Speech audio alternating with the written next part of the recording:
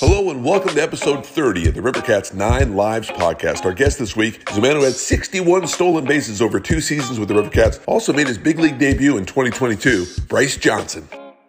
All right, we're on the 9 Lives podcast. We have Bryce Johnson with us. Bryce Johnson, San Francisco Giant, Sacramento Rivercat. And first of all, great to see you. What's going on with your off season? What have you been doing? Man, just relaxing, taking it all in these last couple of weeks.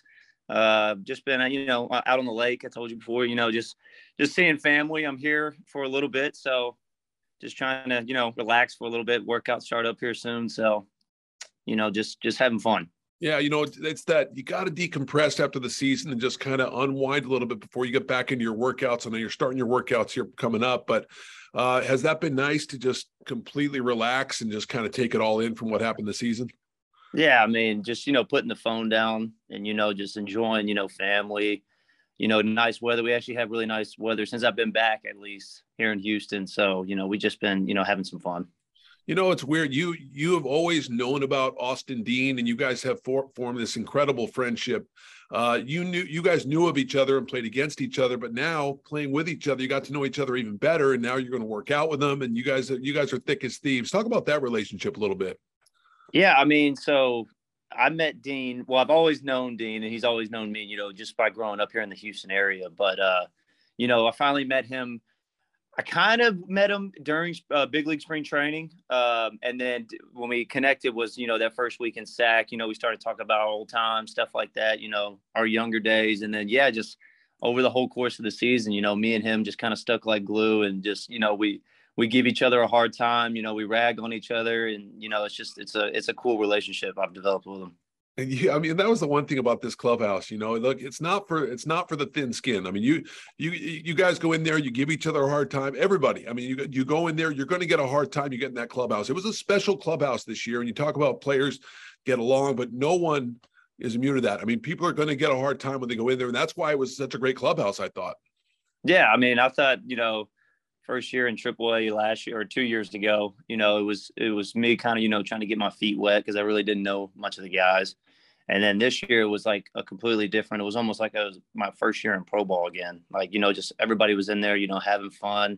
You didn't have those guys who, took it too serious. Well, we took it serious, but, we tried to have fun with it because the season's so damn long. It's like you got to have fun. I mean, that you have to. So, I mean, we just try to keep it loose in there. And that's what we did this whole year. And I thought, I mean, it was one of my best, besides baseball, the stats and all that, it was one of my best seasons I've ever had. Yeah, because you guys had fun in there, and it was a situation. Yeah. Tell me something. Those Mondays off, having one day off a week, how much did that help the guys? Do guys talk about that? Having the Sunday day game, the Monday off, and the Tuesday night game gives you 50 or so hours to kind of get ready for the next game. How much did that help you guys? Yeah, at first, we all were like, it's 6 games against the same team. I mean, it's pretty much a full week. So it's kind of, you're seeing these guys multiple times.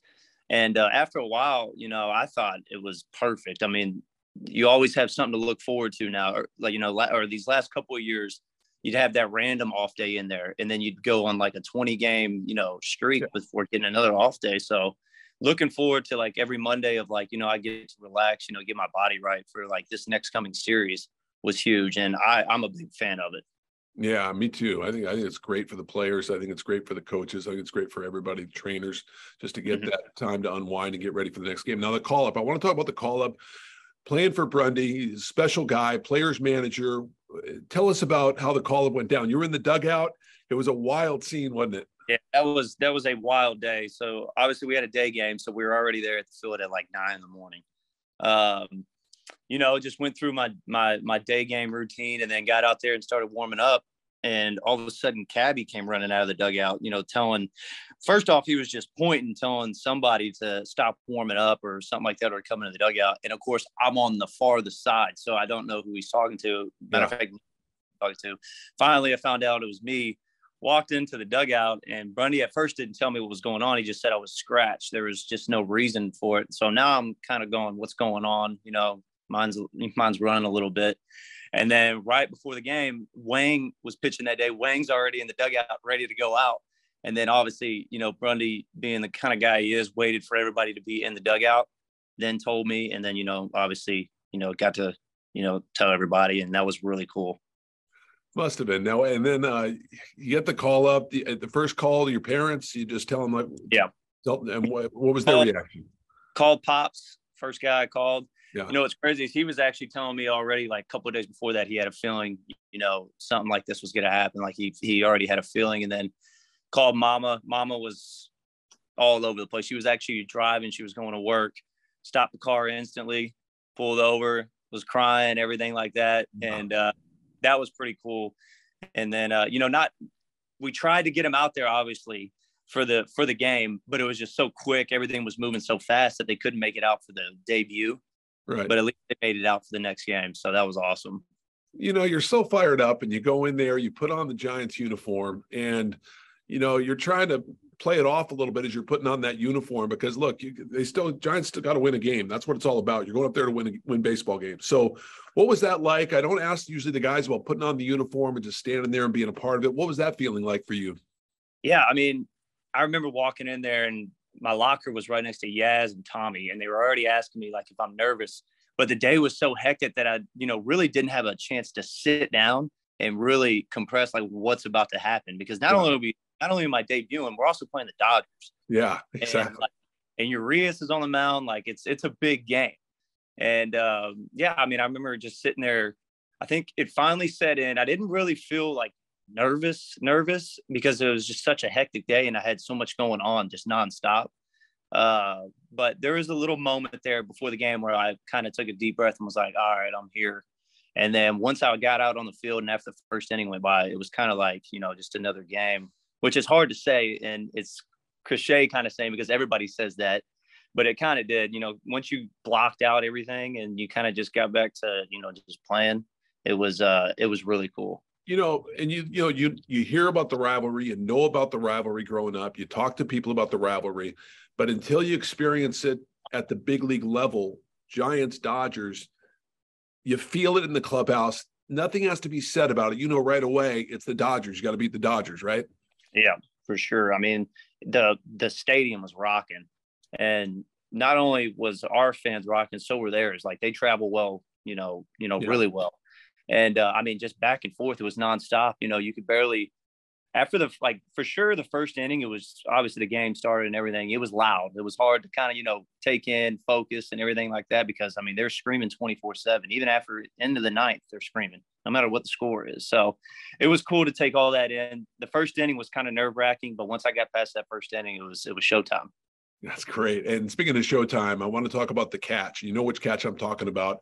You're at there. I'm looking at Sutter Health Park right now, and that catch you made over the wall. It was just such an incredible catch. You made some great catches this year, but that one, to me, in the last couple of years, that was your best one.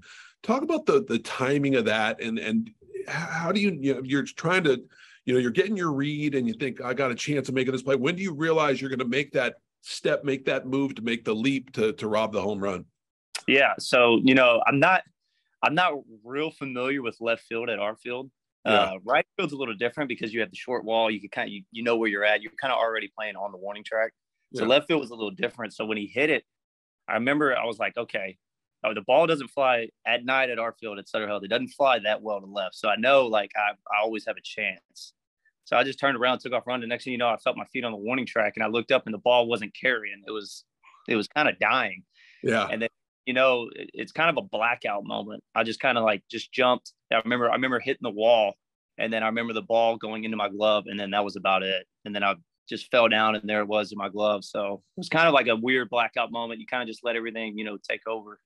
And it was probably one of the best catches I've made. You're a humble guy, and I always ask you, like, was that you made some incredible catches through your career? Do you think that was the best one you ever made? That was probably in game was one of the best catches I've ever made, for sure.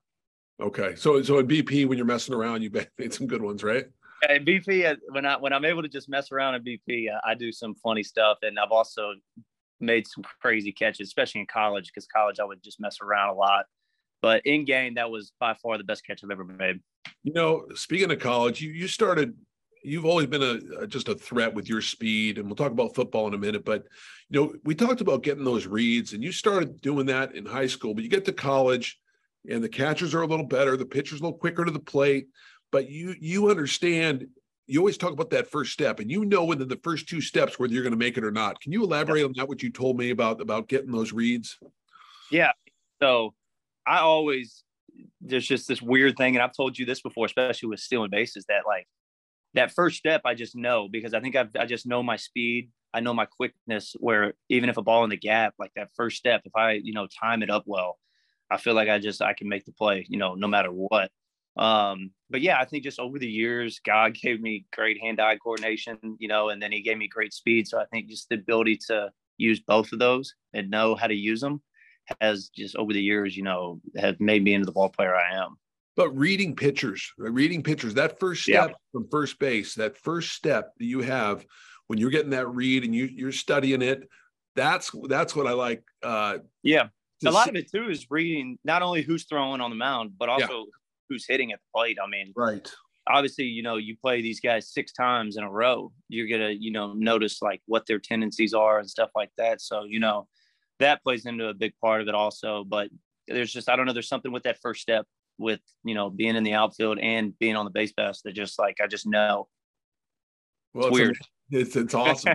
61 steals in 2 years. And I think really like, look, you were, there was a time you weren't playing for a little bit, you were hurt a little bit, and then you went up to the big. So your 31 could have been 40, 45, 50 had you played every day here in Sacramento. And I know you take a lot of pride in that. I'm always surprised when you're at first base when you don't go. You know what I mean? Like, I'm like, he's going to go right now, but it also depends on the situation, right? For sure. There's different, the situations pop up where they need me to go first pitch, and there's other spots where it's just like, let's just, pump the brakes for a little bit and make something happen at the plate. Your football, you had some D1 offers as a wide receiver.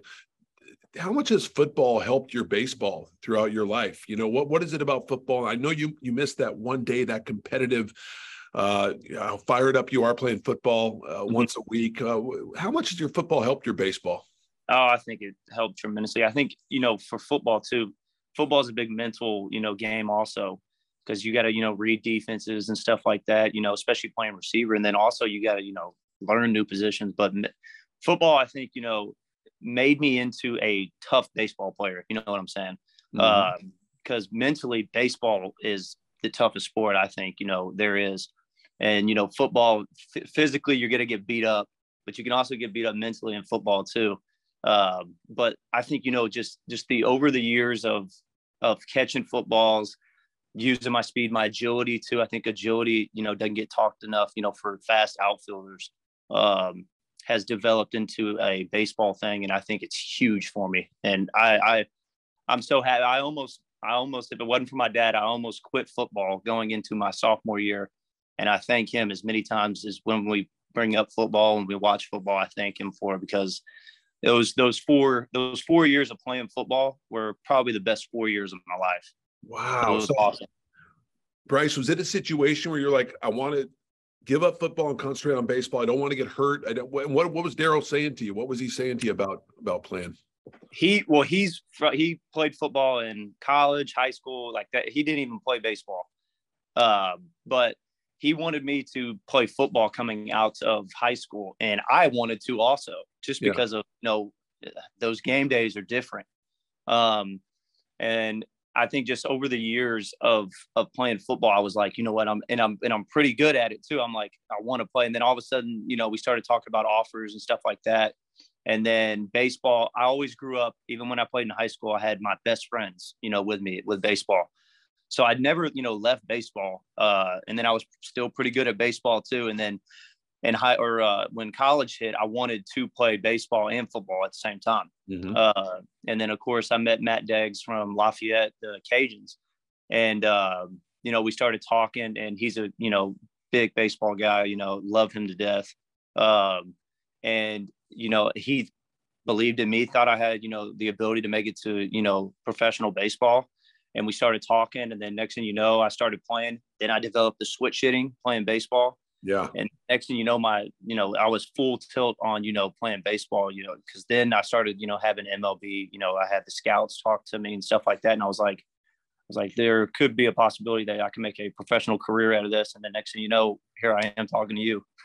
I love it. And look, you started switch hitting late. I mean, look, a lot of guys, they'll switch hit, they'll have their, Their dad will have them switch hit at 12, Yeah. 13 in high school, but you didn't switch hit till your sophomore year of college, really, right? That's when you full-time hitter, right? So how was that at first? Was it, natural right-hand hitter? Was it awkward the first few months of switch hitting? You pick it up naturally? How was that? It was, well, here, I think I told you the story how it began. In college, we had our batting cages were indoors at Sam, and we had this huge window. And through the window, you could see our head coach, Matt Deggs' office, and he was watching us hit in there. And just one day I was in there, BSing around, hitting left-handed. And he came in there and asked me, is this something you want to do? And at the time, I didn't want to do it. Yeah. And I went home. He told me that fall, or it was actually during the summer, went home that summer, hit nothing but left-handed, developed a swing, came back for the fall, hit nothing but left-handed that fall too. And at first it began with speed, let's lay the bunt down, and then just hit the ball the other way. Yeah. And then I developed a swing over time. And then once that spring hit, it was full tilt. I was switch hitting, the whole time.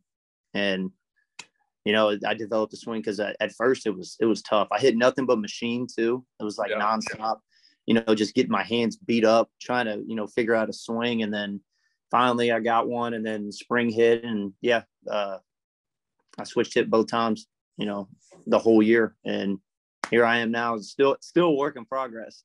Still developing that swing and everything. Yeah, it's funny because look, I'm sure, and hitting off the machine is fine, but then you have to learn to hit this. Exactly. And that was the challenge, right? Yeah. I mean, the guys throwing nowadays, everybody throws 100 pretty much.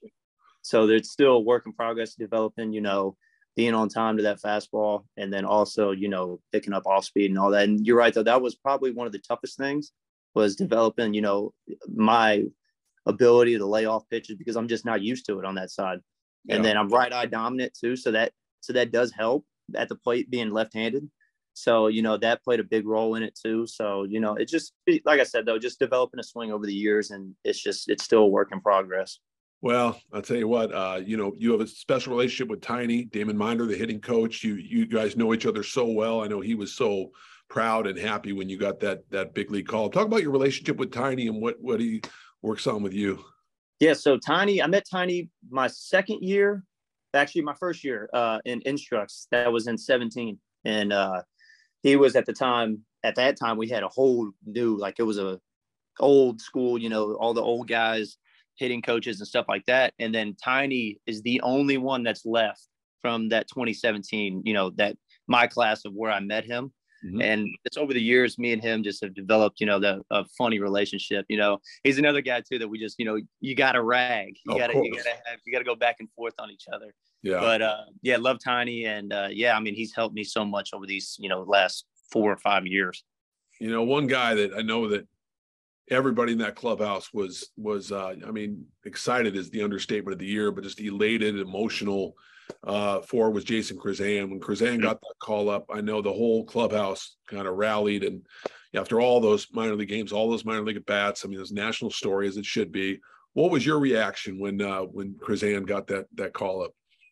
Well, all of us were like, it's about time. Yeah. I mean, the guy rates at the plate. But yeah, I mean, obviously we're all happy for him. I feel so bad for him, because he's the only guy that I know in there that's about 34 years old. Every time I see him, I'm like, what's up, old head? Because he's like the only guy that's about 35 that's in there. Yeah. And then obviously to see him go up, and then he gets his first base hit and everything. It was, I love that guy. Yeah, he's something else, I know. And I know that, like, all you guys, a cool moment. I mentioned it the other day, and just the great moment of when a guy does get called up, and the guys gather around the TV and they're watching, and all the guys, and you get sometimes 15, 16 guys watching the TV. VR gets called up, he gets that double off Bumgarner, the whole clubhouse going nuts. But that's just one example of many. A pitcher goes in and gets a punch out, and guys are going crazy. I think I love that camaraderie, that rapport. Guys are fired up for other guys. Yeah, there's something about being with a teammate for, let's just say, 2 months, and then seeing them to go up there on the big stage. I mean, you got to watch them. I mean, you have to cheer them on. There's just something about that's what I love about baseball is, everybody's for each other, because this game's so competitive, and it's always, we're always like fighting for a job. But when you see stuff like that, I mean, you just got to, put all that aside and root for that guy. when you got called up, you're playing center field or the corners at Oracle. When you go to a new ballpark, minor league or major league, are you going out there and kind of getting a feel for the ballpark before the game and kind of looking at the nooks and crannies of that ballpark and what you can track down and kind of the angles of everything? And I know you picked the veteran's brain. Did you do that at Oracle and pick some veterans' brains about kind of how to roam out there? Yeah, I mean, so when I showed up to Oracle, it was already like 3:30 for my debut. Yeah. So I already missed BP and all that. So I had to just walk out there with Antoine and kind of just visualize, being in center field. And it's a tornado out there. I mean, you look up at the flags, one's blowing one way, the other's blowing the other. So it's kind of tough. And then, yeah, I never took any fly balls, anything like that. And then, of course, we had a day game the next day. So we didn't have BP or anything the next day, too. So, yeah, I just picked Slater, was really good. Yeah, all those guys were really good. They just tell me, when the sun goes down up there, you just don't know. I mean, it's just swirling there. So, trying to visualize, what these pop-ups are going to do was kind of tough, but finally got the hang of it. And it's a great stadium.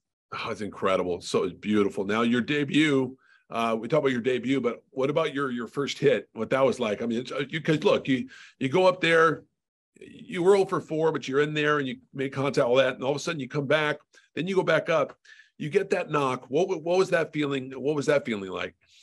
Yeah, I mean, I felt like, I told my dad this too. I was like, every time I step in there, I feel like I'm going to get a hit. Like it was the weirdest thing. I felt overpowered, never felt, nervous. Like, oh boy, am I going to make contact or any of that? Every time I stepped in there, it was like I'm on it. It's just not happening right now. And then finally, he gave me a good pitch over the middle, and then got that knock and RBI all in one. Yes. So knocked all those out. But no, it was good. Day game. Oracle was rocking too. So that was a fun day. And then of course had the Flores walk off too. That's right. To be a part of that too was awesome. That's right. Incredible, right? And it just is something about and look, it's about want to win at AAA, but it's all about winning at the big league level. And after a game when the team loses, it's awfully quiet in that clubhouse, as it should be. Mm-hmm. But, and that's the nature of the beast. In the big leagues, it's about winning. Yeah, for sure. I mean, up there, it's a little different. Everybody's more locked in. This is the big stage. So had to, lay back a little bit on the, rag and everything being loud in there in the locker room. But once you get out there, I mean, it's just it's a different feeling. Obviously, like you said, you're trying to win. This is all about winning pretty much here. Mm-hmm. So, and then I think that was what was the coolest thing was playing, in my debut was that series against the Dodgers, because I got a full taste of like, this is for real here. Like these guys are going at it. And I mean, I wouldn't change anything. I'd rather be thrown into the fire than have to tiptoe into it. So absolutely. That's awesome. Now you start your workouts here coming up this week. What goes into, you kind of start slowly, right? As you work your way into full workouts. Yeah, we do.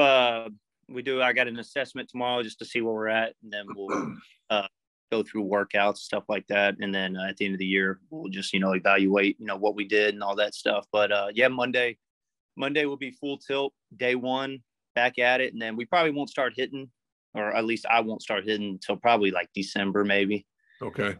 Give the body a rest from all that twisting and swinging. So, and then by January, we'll be full tilt. Well, I can't wait to see what's to come for you in 2023. One more for you. If just hypothetical, say you and I were just you and I had a race, and it was a 20-yard race, and I had like a 7-yard lead. Do you think you could still beat me? Probably with one leg too. Yeah. I think I can get one leg. All right. I respect it. Hey, thanks a lot for taking some time on the Nine Lives podcast. Appreciate it, my friend. And we will, I'll see you in spring training. Thanks so much. Can't wait. Thank you for listening to the Rivercats 9 Lives podcast, hosted by Johnny Dosco. Please like, subscribe, and share with all your baseball-loving friends. And make sure to follow us on Twitter, Instagram, TikTok, YouTube, and Facebook.